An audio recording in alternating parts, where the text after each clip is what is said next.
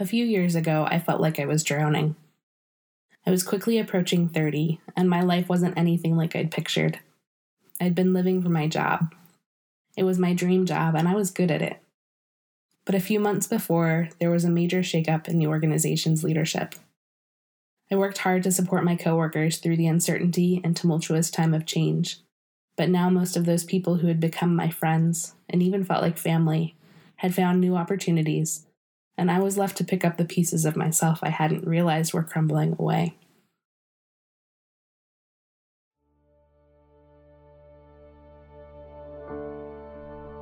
Every day was a struggle. No matter how hard I tried to pull myself together, I was crying on the commute to and from work. I was trying to be perfect and spent hours at the office every night after my coworkers left to get everything done to my standard. But the new leadership had a different perspective, and my best just didn't align with their vision. I felt worthless. My entire identity had slowly slipped from my grip and was wrapped up in my work performance. I tried explaining the burnout and depression to my supervisor and took a significant amount of time off work to recover, but she didn't understand what I had been through or how fragile I was, and even my vacation time wasn't my own.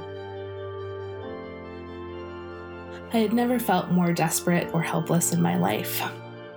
Once someone asked me what my memories of those several months feel like, and the best way I could describe it was wet. I cried more in that short amount of time than I had in the rest of my life combined, and the stinging feel of those unceasing tears is permanently intertwined with the memories of my final year with that company. But as I let go of trying to control my pain and struggle, God was waiting and working. One night I was driving home from the office around 10:30, and it was raining lightly, so I couldn't tell if the world passing by was a little blurry because of the drops on my windshield or the tears brimming in the corners of my eyes. The advantage of commuting at that time of day in DC is that the incessant traffic lets up for a bit. So I was making good time and navigating the familiar route on autopilot.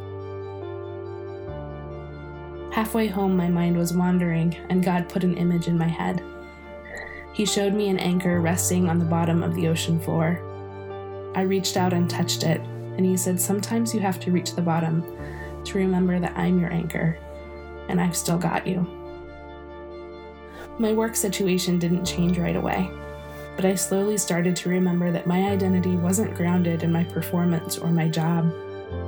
Life didn't magically become better, but I realized I wasn't facing it alone, and that hope allowed me to move forward.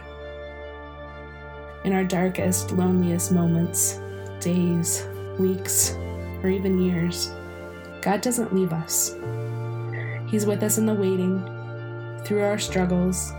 When it seems like nothing is going right and the world is against us, God is for us. In the days and weeks and months that followed that drive down I-66, Psalm 42 became my prayer. It's a comfort to know that other faithful men and women throughout history have felt the way that I did, and that ultimately, hope in God wins against the despair. So I'll leave you with the words of the psalmist. As a deer pants for flowing streams, so pants my soul for you, O God. My soul thirsts for you, for the living God. When shall I come and appear before God? My tears have been my food day and night, while they say to me all the day long, "Where is your God?" These things I remember as I pour out my soul.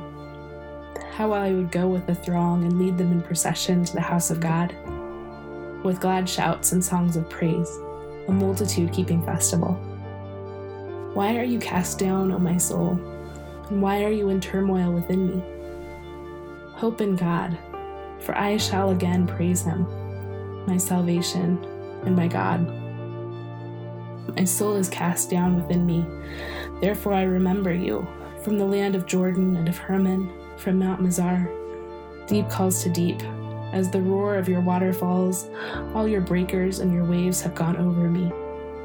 By day the Lord commands his steadfast love, and at night his song is within me, a prayer to the God of my life. I say to God, my rock, why have you forgotten me? Why do I go mourning because of the oppression of my enemy? As with a deadly wound in my bones, my adversaries taunt me, while they say to me all the day long, "Where is your God? Why are you cast down, O my soul? And why are you in turmoil within me? Hope in God, for I shall again praise him, my salvation and my God."